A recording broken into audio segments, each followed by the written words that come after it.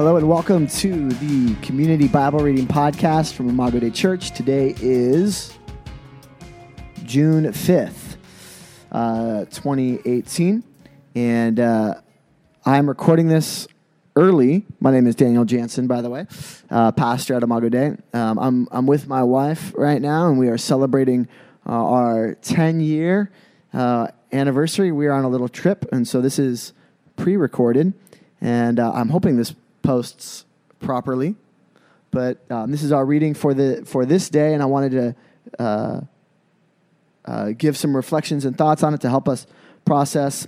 Our reading today in the New Testament is Philippians 3. It's one of my favorite passages in Scripture, and I'm going to be looking at verses 1 through 11. It says, "Finally, my brothers, rejoice in the Lord. To write the same things to you is no trouble to me and is safe for you. Look out for the dogs. Look out for the evildoers. Look out for those who mutilate the flesh." Those are really strong words, right? Look out, look out, look out.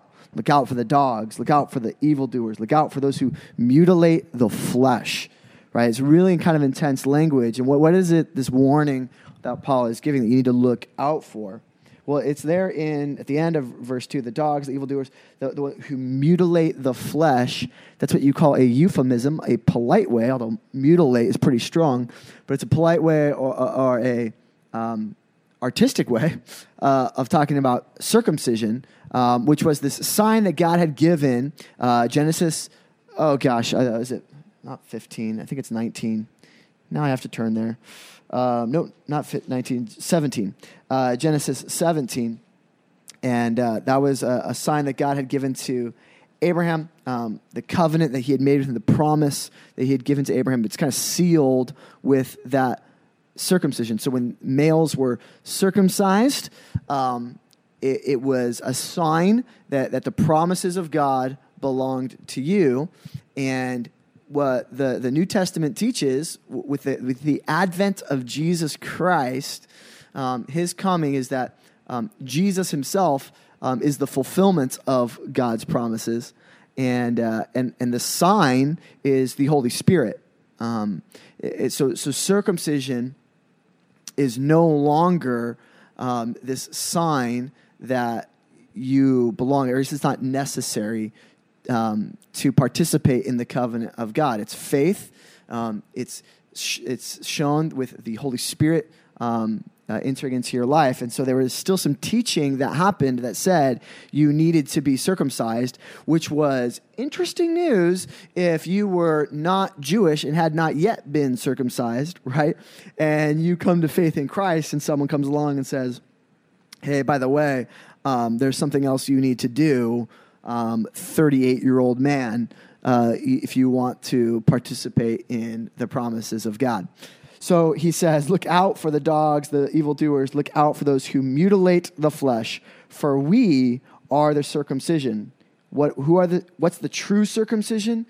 Who worship by the Spirit of God. That's what it said, the Spirit is in you. And who glory, who delight in Christ Jesus, and who put no confidence in the flesh. How much confidence do you put in your strength and in what you've done and your accomplishments? No confidence. It's not based in your works. It's based in the finished work of Jesus Christ.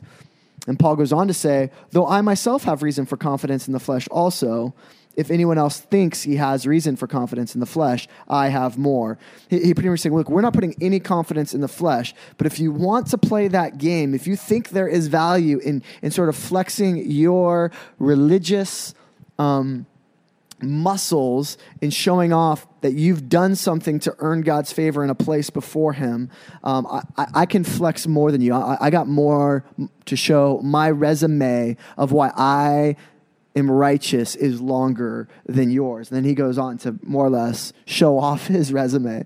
Verse 5, he says, I was circumcised on the 8th day of the people of Israel, of the tribe of Benjamin, a Hebrew of Hebrews.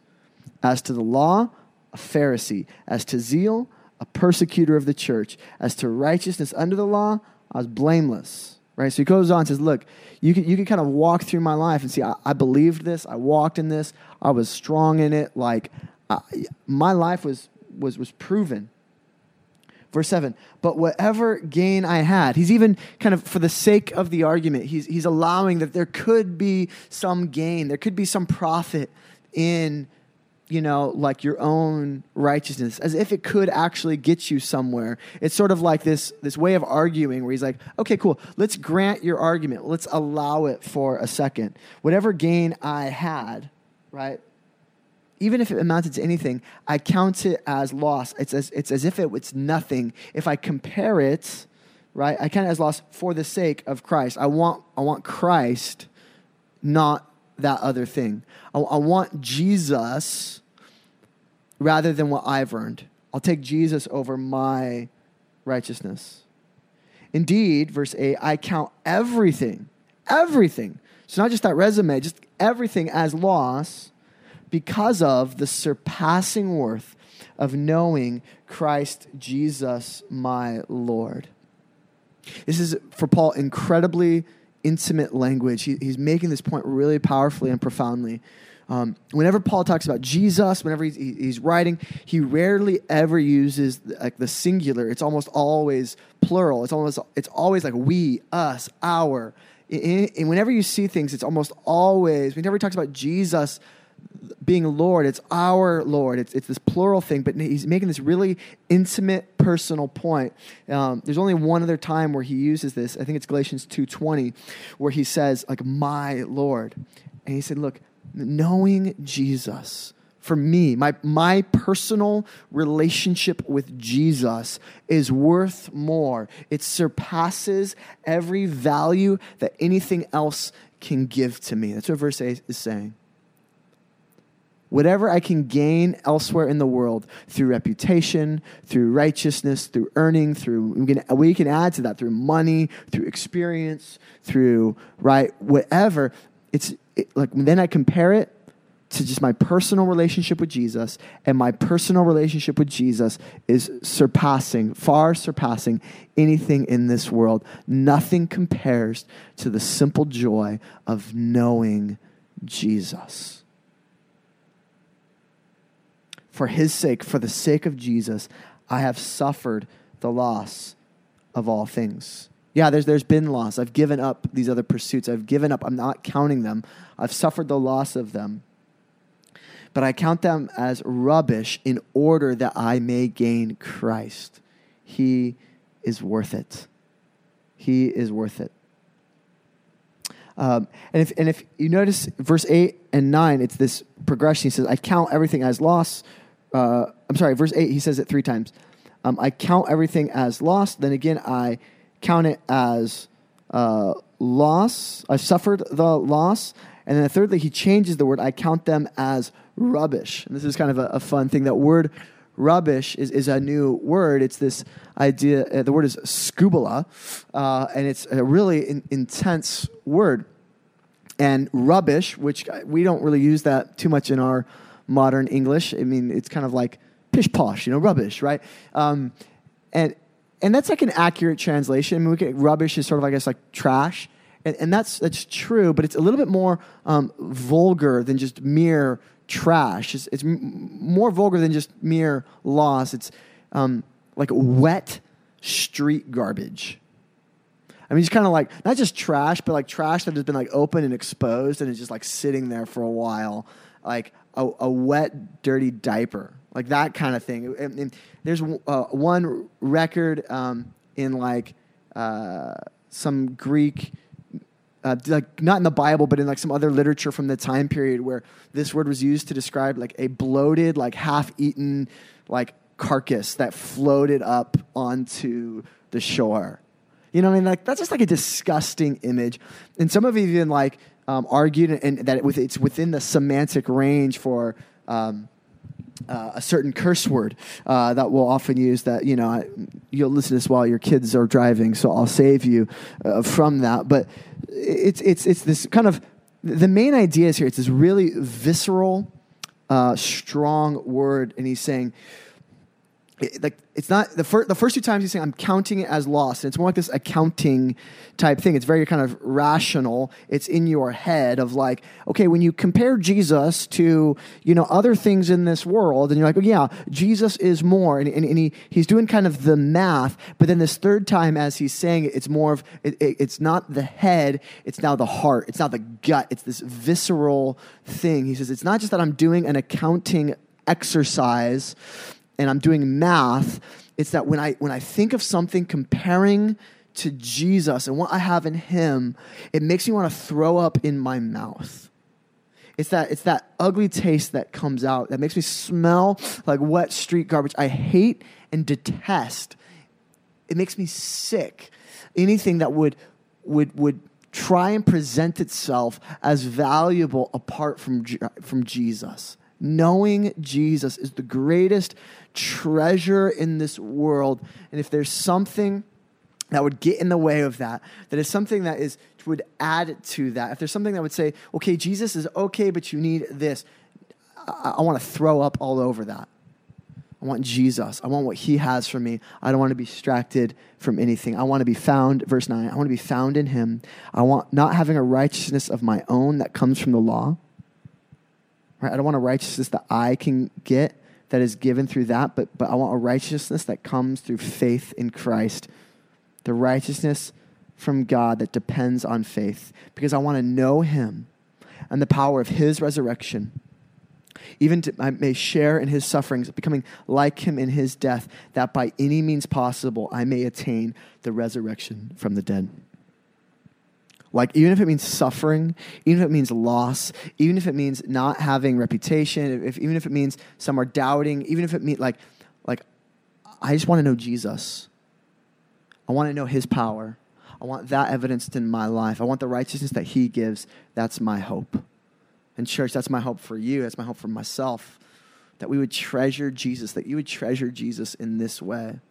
That when you're tempted to love or add to Jesus, that you would throw up in your mouth.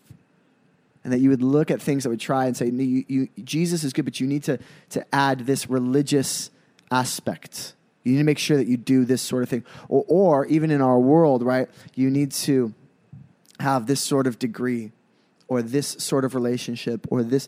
No, simply knowing Jesus is the greatest treasure in this world. And if he's all you have, he's all you ever need.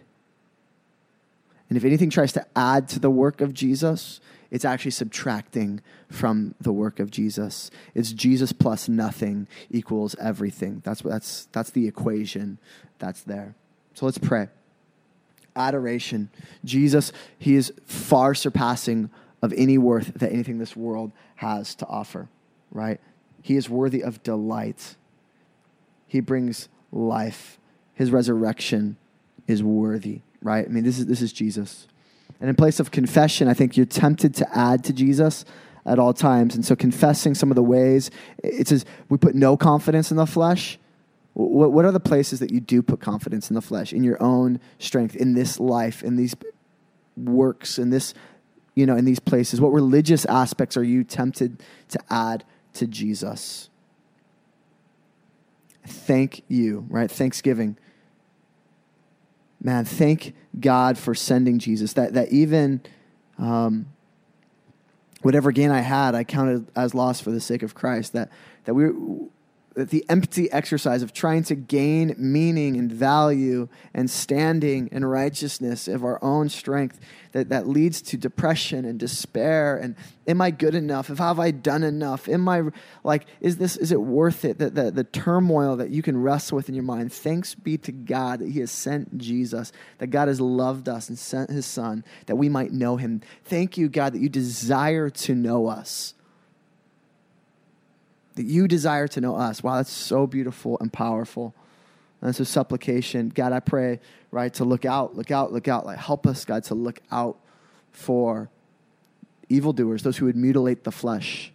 Not that people are necessarily advocating for Christian circumcision right now, but they're help us to discern what it is for our day and our age that would seek to add to the work of Jesus, and help us to detest that. Maybe it's a certain political ideology. Maybe it's a certain practice, a certain style, a certain it could be anything. God, help us to discern and say, what does it mean to have faith in Jesus and to hold that tightly? All right.